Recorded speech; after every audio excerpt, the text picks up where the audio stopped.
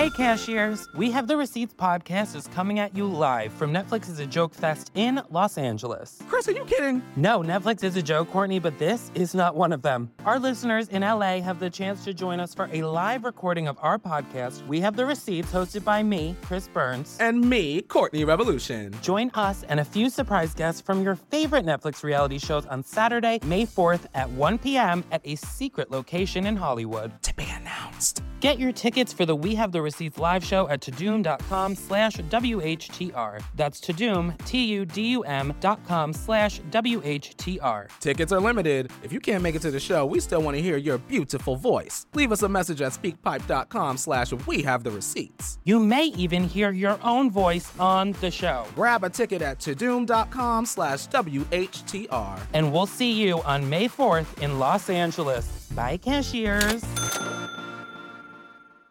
A quick warning. We talk in detail about suicide in this episode.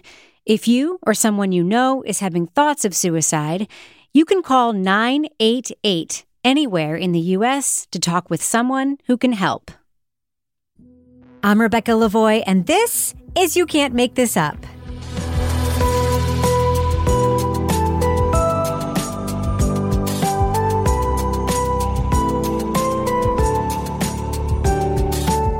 You Can't Make This Up is the podcast where we uncover the true stories behind your favorite Netflix documentaries and films. On this episode, we'll wrap up our look at the Netflix 3-week special event for Unsolved Mysteries Volume 3.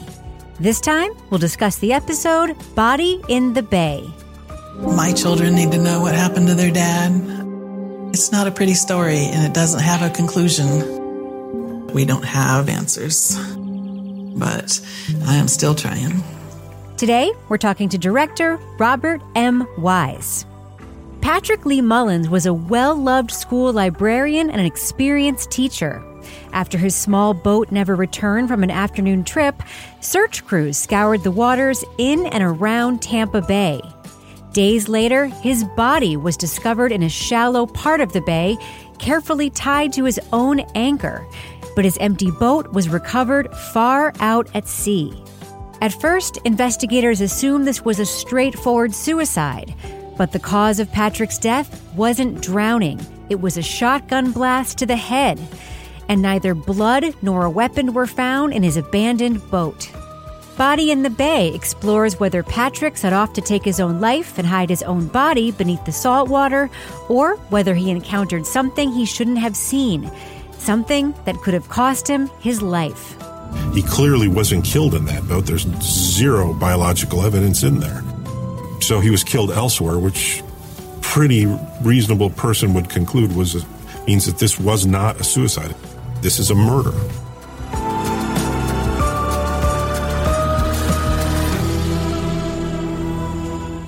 And I'm joined by director Robert M. Wise. Bob, welcome back to You Can't Make This Up. Thank you. It's great to be back. Another season. Yes. So you are an original director of Unsolved Mysteries, going way back to its first iteration. You were even nominated for an Emmy in 1995. Yeah. And we had you on after Volume 2 came out to talk about the 2 episodes you shot for that, which were A Death in Oslo and Death Row Fugitive. Right. After those episodes came out on Netflix, what kind of feedback did you get? Just in terms of feedback, we got, obviously, people loved the series, loved the show, and some people thought that the Oslo was the best story. I might agree. I agree, actually. It was my favorite. It's a great story. But yeah, they got, by the way, 2,000 leads. We heard from Lars recently. They got 2,000 sort of, leads, people calling in with ideas of who she is and stuff, but he still hasn't solved that one yet. And that's great too. That's the kind of response you want to hear, is that people see the show, love it, and people who think they can help have responded. So that's great. Hopefully here's the iteration 3 and hopefully it'll keep going. I'm curious, when the season is in development, do you go to the team with an idea or do they lay out stories and that they're thinking about having you direct? This one was, they found the story and they asked me if I wanted to direct this one. And I said, absolutely. It's a great story. Yeah. But good stories always have, beginnings, middles, and usually endings. But if stories had endings for this series, they wouldn't be unsolved mysteries. Exactly. Another series. How do you address that challenge when you know your story is unfinished? We look at it more like what used to be the water cooler conversation, where, at the end of the show, people are sort of arguing, discussing, what about this and what about that? And I think it's this. And, that's sort of the fun of it, sooner than telling a complete story that has an ending.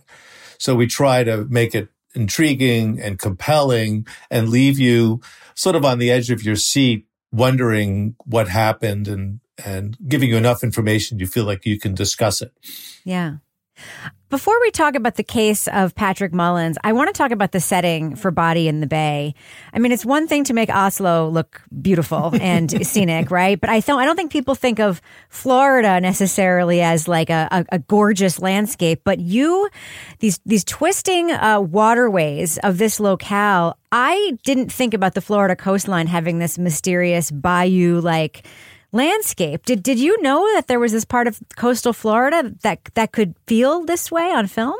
I didn't actually. I've been to Sarasota. I mean, I know what the Gulf Ocean, the Gulf beaches look like, but I didn't know about sort of the Brayton River and those kind of mangroves and that sort of thing. That was new to me. And yeah, as soon as we saw that and heard the story, we said that's certainly one of the characters to this story is the rivers. And there's different rivers. There's the Brayton River, which has that mangrove kind of bayou feel. And then there's the Manatee River, which is almost big enough to be considered a bay. And each has its own character as well as its role in the story. So we wanted to portray each of those in their own way. Florida is such an interesting place. I mean, so much of it is carved, like by people. Is the Brayton River a natural occurrence, do you know? Or is that a landscaped, part of Florida, just like a lot of Florida is? No, I think it's natural. I think it's marsh. But, you're not that far from the Everglades. Yeah. So it has that feeling. I'm curious, in terms of Patrick, when you live on a river like that, being on the water can become like second nature. Is it fair to assume that Patrick was extremely comfortable being on his little boat in the daytime and in the evening and at dusk and so forth? Absolutely. I mean, he and his brothers and I guess sisters all grew up on the water. I think when they were, teenagers, if not before, they had their own boats. And their parents would let them out on the water on their own. So they were very comfortable. And Pat and his brothers were also really mechanical. So that's sort of one of the things is if the motor had, broken down, the sense was that Pat could have figured out a way to fix it. So it's not likely that something like that happened these guys were at home at the water for sure. Yeah. So Patrick Mullins was this school librarian who set out toward the Manatee River on his little stump knocker flat bottom boat in January of 2013. His body was recovered several days later. Can you tell us a little bit about Patrick, what his family and friends just said about him to you? Nice guy. And apparently his students loved him as well. I mean, he's one of those kind of, there's certain librarians that just sort of encourage people to come. And I think he was one of those guys. He'd stay around late, leave the library open for kids who had no place to go. So I think he was one of those teachers and librarians who everybody liked. At the high school where he worked, he was really loved and respected by the kids because he cared. He might have 10 or 12 kids staying until 6 or 7 at night. And he would just stay there and keep the library open. And he always got the children who needed that little bit extra, the children who didn't have a father figure in their life. I think he had sort of a quirky sense of humor, but he was on the straight and out for the most part. He was, as I think Miles says, actually a few of them say, he followed the rules and life is sort of cut and dry and black and white a little bit when it comes to the rules. I guess straight and narrow is probably the way I guess I would describe him. Really smart and experienced and a really nice guy. Yeah. Obviously very dedicated to education. I thought it was really interesting that his wife and he both went to grad school at the same time to become librarians. To both become librarians, exactly. Yeah, he was a fourth grade teacher, I think, which I don't think happens that often. Yeah, having men as fourth grade teachers. That's true. So it was Patrick's wife, Jill, who first suspected something was wrong when he didn't come back. What happened in those first few hours?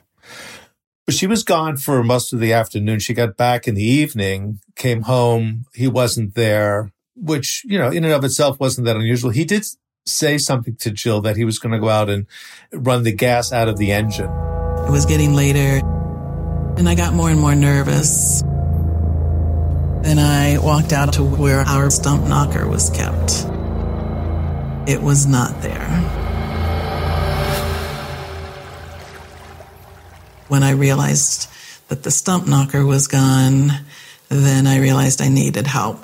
I think when he didn't show up as it was getting dark and she went outside, found his truck there, and his cell phone was in the truck, which, again, wasn't that unusual. I don't think he liked cell phones very much. But the stump knocker was gone, and as it was getting dark, she started to get a little worried. But anybody who she spoke with, including her son, was like, look, Dad's fine on the water. Don't worry about it. If his motor breaks down, he'll fix it. Don't worry about it. But then as the evening went on, I think it was around 11, she started to get worried. And she called her son and she called Pat's brother, and they came searching, and then they called the police, who then called the Coast Guard. So then they had a real search throughout the night into the next morning, and they didn't find anything. Now, the stump knocker, the type of boat that Pat had, is actually a really important detail in this story because it first limited where the family thought to look for him because it's a specific kind of boat made for a specific kind of waterway, right? Yeah, exactly. It's not that big. I think it was 13 foot, and it's a flat bottom. So it's kind of built for the Braden River, which is shallow. It's for sort of local fishing. It had a little engine on it, so it's not a speedboat. It's not going to go very fast, very far. And rarely did he take it out of the Braden River, which, you watch in the episode, it's that kind of marshy, mangrovey area. It doesn't get much wake unless it's a real big storm. So that's really what it's designed for. When you get into the Manatee River, it's a much bigger river. You're going to pick up more waves, more wake. It's going to pick up the wind. And you could drive it around in there, but it's just not as comfortable, and it's not really what it's built for. Yeah. It struck me, too. It was really moving in a way. It's like not really a fancy boat either. It's just sort of like a tootling around weekend hobby kind of boat, right? Exactly. Yeah, it's like what you call a putt-putt, Yeah. Exactly. And they would take it out. They fish at night. They would mullet fishing. Yeah, it wasn't by any means a fancy boat. And in fact, it was kind of beat up, but he loved it. I guess apparently he just loved those kinds of boats, and he could fix it up and work on it. And yeah. Now, this is the thing that struck me. I grew up in a boating town, but I've never owned a boat. But because it was a missing boater, there was this almost immediate search by the Coast Guard and other authorities, which doesn't happen, when someone is missing in their car or their truck. But getting the Coast Guard involved, it's a big deal. I mean, you're really getting a government agency involved in a major search, right? Yeah, exactly. And I think the Coast Guard was convinced when they heard the story. I think they realized that you have a very experienced boater out there. He's not back. It's the middle of the night, and they just sort of jumped on it. And they really came out full guns blaring. They had choppers out there and boats and did everything they could. I think there's a shot of a helicopter, but they also had big planes flying over, I think with sort of infrared cameras. I mean, they did everything they could and didn't find anything. Yeah. So the maps in your episode do a really great job orienting us when it comes to where Pat's house was versus the Manatee River versus the open shipping lane. But can you give us an idea of how large an area this search for Pat covered? Yeah, the search was really big. The maps are good to a point, but when you get out on the water and you actually drive meaning in a boat from the house to where the boat was found, it's really far. It's really far. It takes a long time to drive there. We went out there with Captain Page, and he's got a fast, fishing boat. I mean, to take it out there with the little stump knocker would have taken hours and hours. It's really far. And they searched the whole Manatee River, as well as on the other side of the peninsula, there's some other waterways. They searched that area as well. I don't know what the square miles or something, but they searched a huge area. So the first thing that was found was the boat in that shipping lane.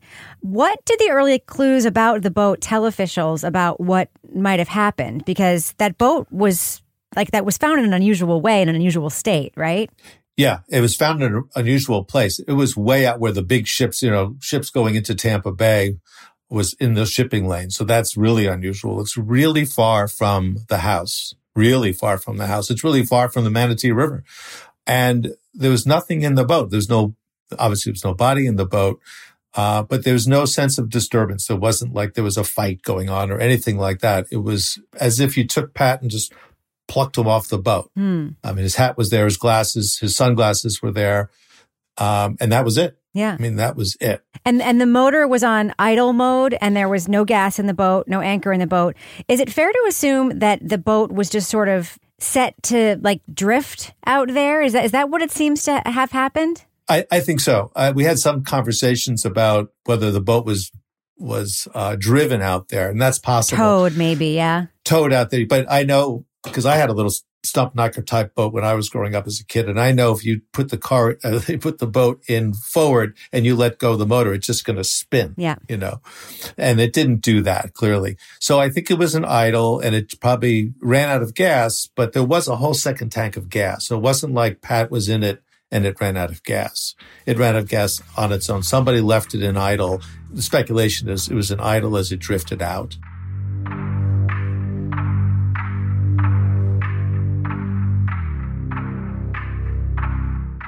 So we do hear from your fishing boat captain that he spotted Patrick's body floating in the water. I was on my way in from a charter, and as we approached Emerson Point, one of my clients said, Captain, what is that out there? And I started to see what looked like a body, but I wasn't sure. So we eased up to him very slowly, and then it clicked. I said, boys, this is that school teacher. It answered the question of what happened to the anchor, but can you describe what about the body was particularly unusual when it was found? Well, there's a lot that was unusual. I mean, clearly there was a huge head wound. It turns out it was probably a shotgun, but at the time we didn't know that. But the body was in very good shape, which brought a whole bunch of new questions. And then normally, I think when the body's in the water, it's been attacked by little critters, either crabs or little fish or something. And there was really none of that. The forensic expert that we brought in, that was unusual for her. It was floating with an anchor attached to it. But the rope that it's attached to Pat's body was wrapped multiple times around the neck and around the waist.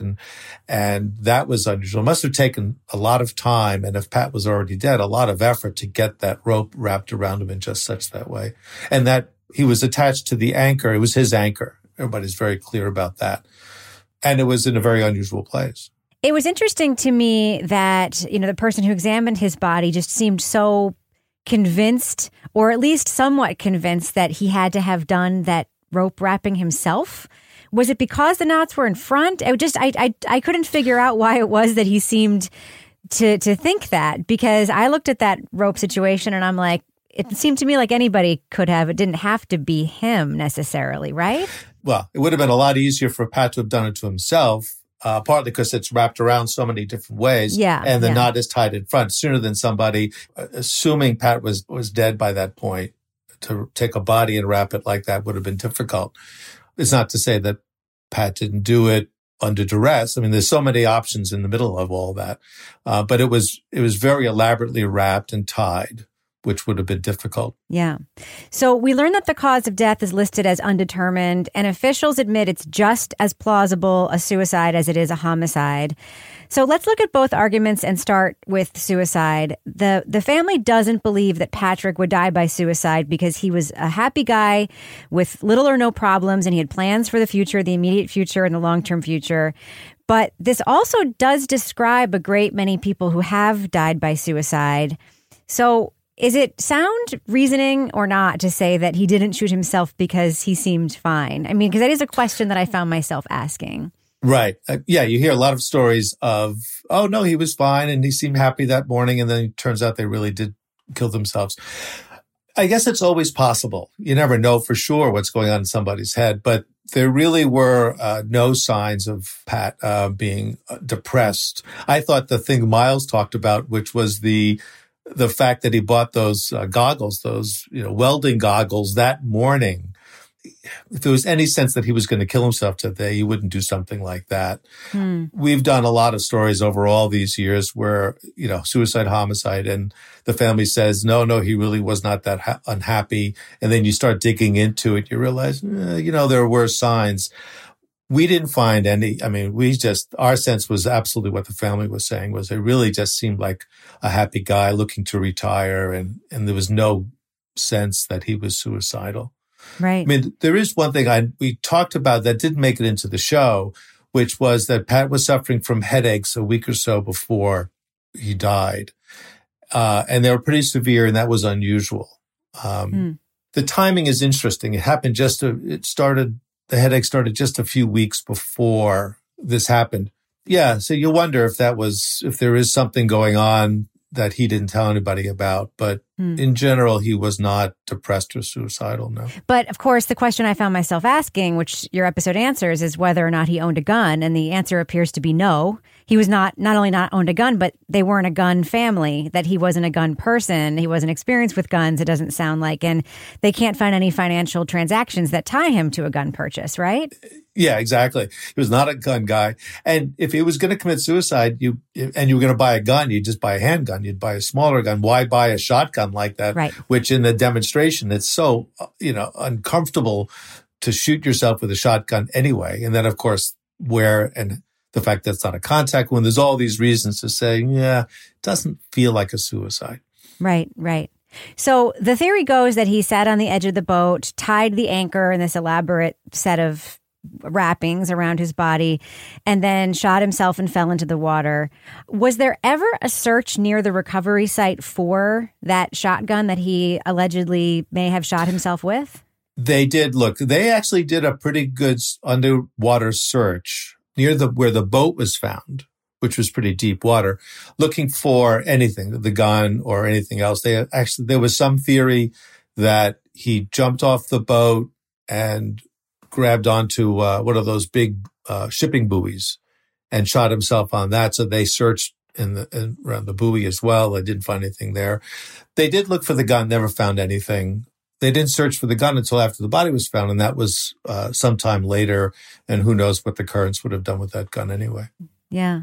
So I don't want to get too graphic into the methods of suicide, obviously, but you do demonstrate that it would be nearly impossible and very, very awkward to hold the shotgun out to the side, and the way that the wounds indicate that it would have had to have been held, right? And that is a very atypical way to hold a shotgun if somebody were to want to shoot themselves with a shotgun, right? Yeah, exactly. The angle of the gun made it very difficult. The fact that it wasn't a contact wound, that to me is the most unusual. If you have this big gun and you're trying to adjust it, you would think you'd put it right next to your own head and pull the trigger, but it wasn't a contact wound. So, and we don't know. He couldn't tell us, ME couldn't tell us how far the gun was away, but it wasn't contact. So that to me also made it seem that a suicide didn't make sense. Right, right. So let's talk about the homicide possibility. There were questions about how the rope was tied around Patrick's body, as we talked about. It would have left his hands free to operate that firearm, but the knots used to tie him, they weren't the knots that people would have thought he would have used. So that was another detail. Can you talk a little bit about that?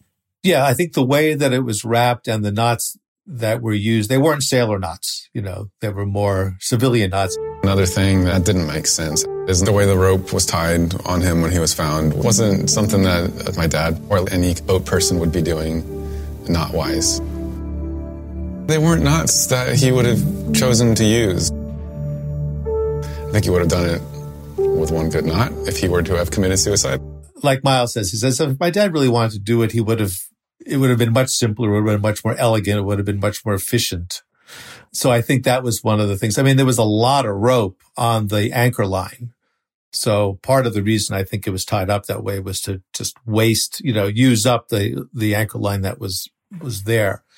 But Miles was, very convincing that his dad would have, done a simple hitch and been done with it.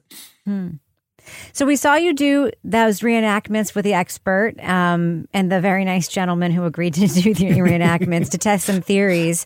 Yeah.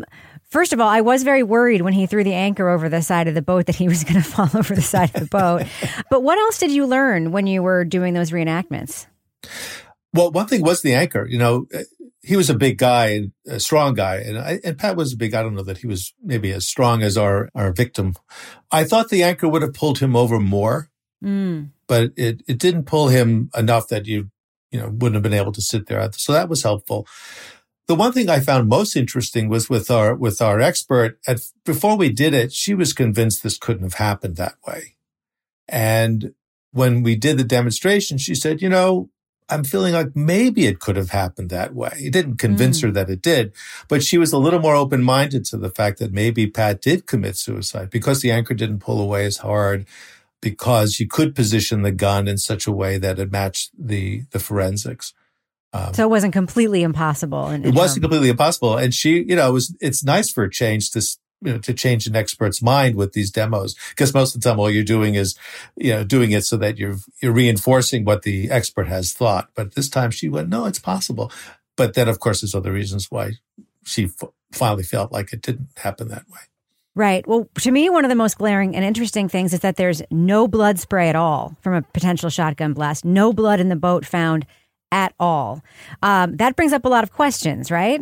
Yeah, exactly. That's the big one.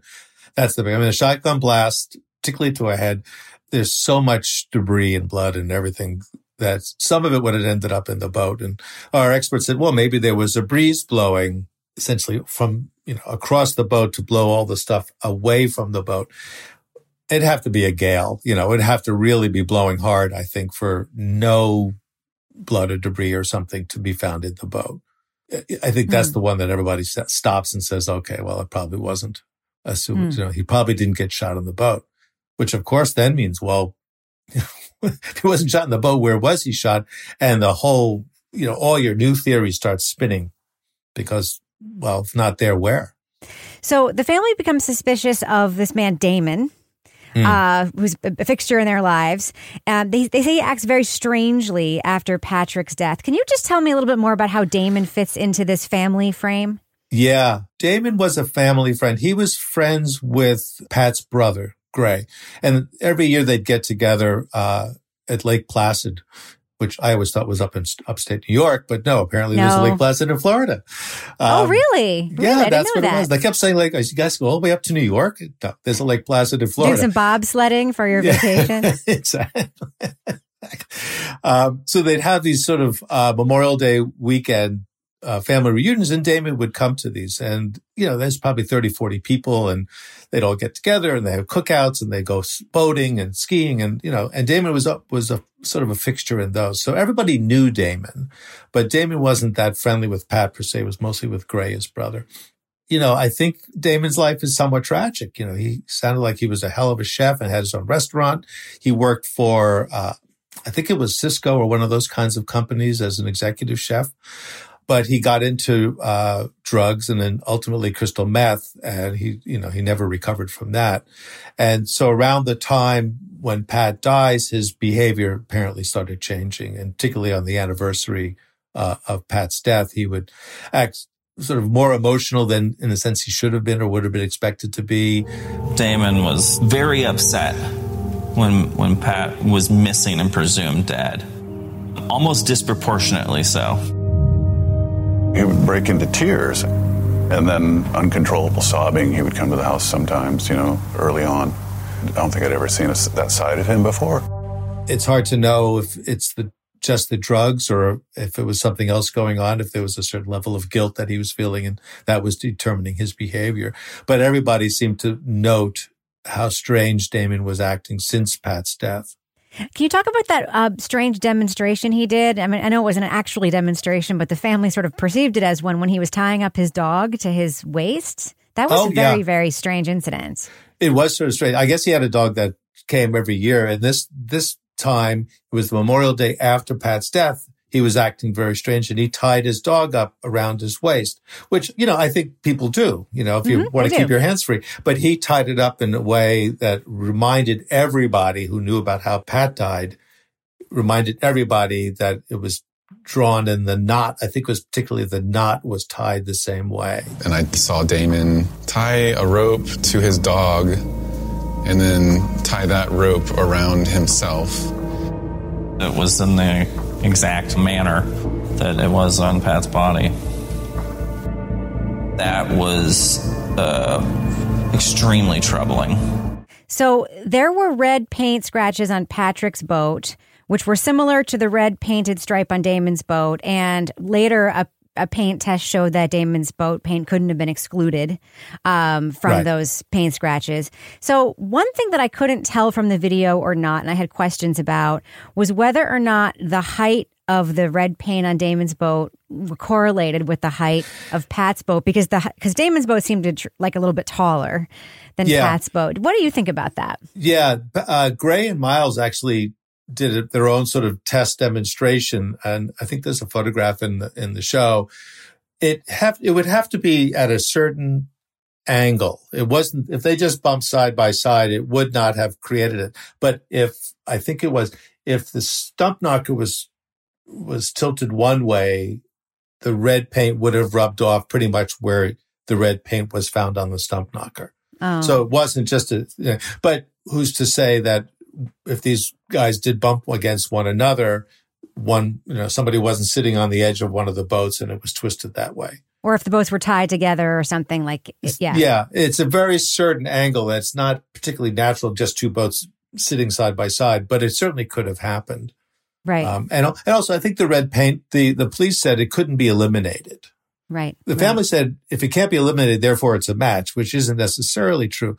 But the flip side is there aren't that many red painted boats out there, particularly in that area. And the police aren't going to say it's a direct match because paint types are so varied. So police can't say, yes, this is the exact match.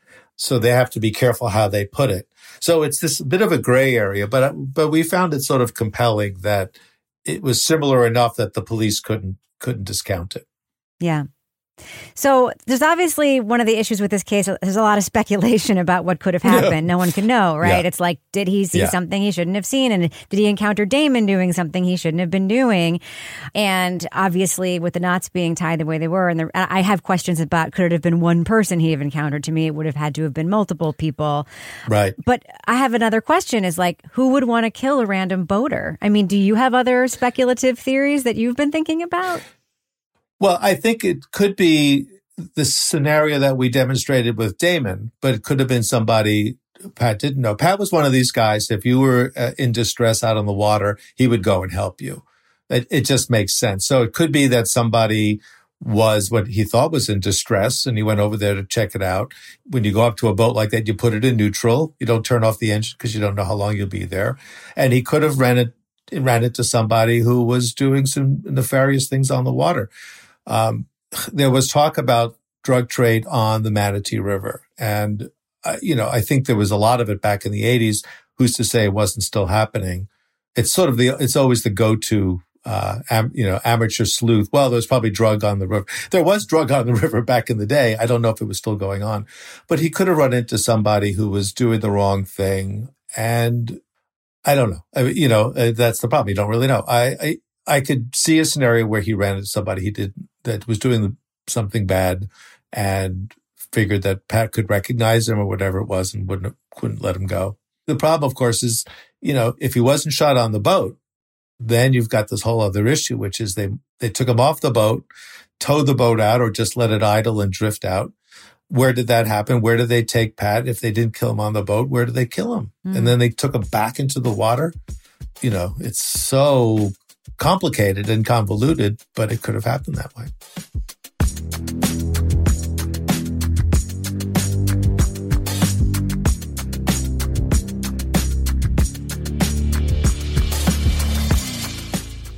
Well, you got the chance to talk to Pat's wife and his son, and obviously has a lot of loved ones who are hoping that something will come of this story being on Unsolved Mysteries. Do you have hope that the story being on Unsolved Mysteries will help advance the case? Yeah, we always have hope. I mean, in these kinds of cases, the bad guy or bad guys talk. Sometimes they just tell people what happened, what they did. And that's our hope, is that one of these guys, I agree with you, I think it's probably more than one, but the bad actors, if they talk to somebody and somebody connects the story that was told to them with the show and what happened with Pat, that they'll call the cops and say, look, I think I can help you here. Well, Robert Wise, another great episode of Unsolved Mysteries. I'm really enjoying this season again. Thank you so much for coming back on You Can't Make This Up to talk to me about your direction of another great episode. Great. Thanks. Absolutely. Anytime. That's it for this week's episode. Thanks so much again to Robert M. Wise. For more of my takes, check out my other podcast, Crime Writers On. Each week on that show, we break down the latest in true crime documentaries, TV, podcasts, and pop culture. If you like You Can't Make This Up, please rate and review this show and share it with your friends. Find us on Apple Podcasts, Stitcher, Google Play, Spotify, and wherever else you get your audio. And make sure to follow the show to stay tuned for all new episodes. Our music is by Kelly Mack at Netflix Music Lab. You Can't Make This Up is a production of Netflix. I'm Rebecca Lavoie. Thanks so much for listening.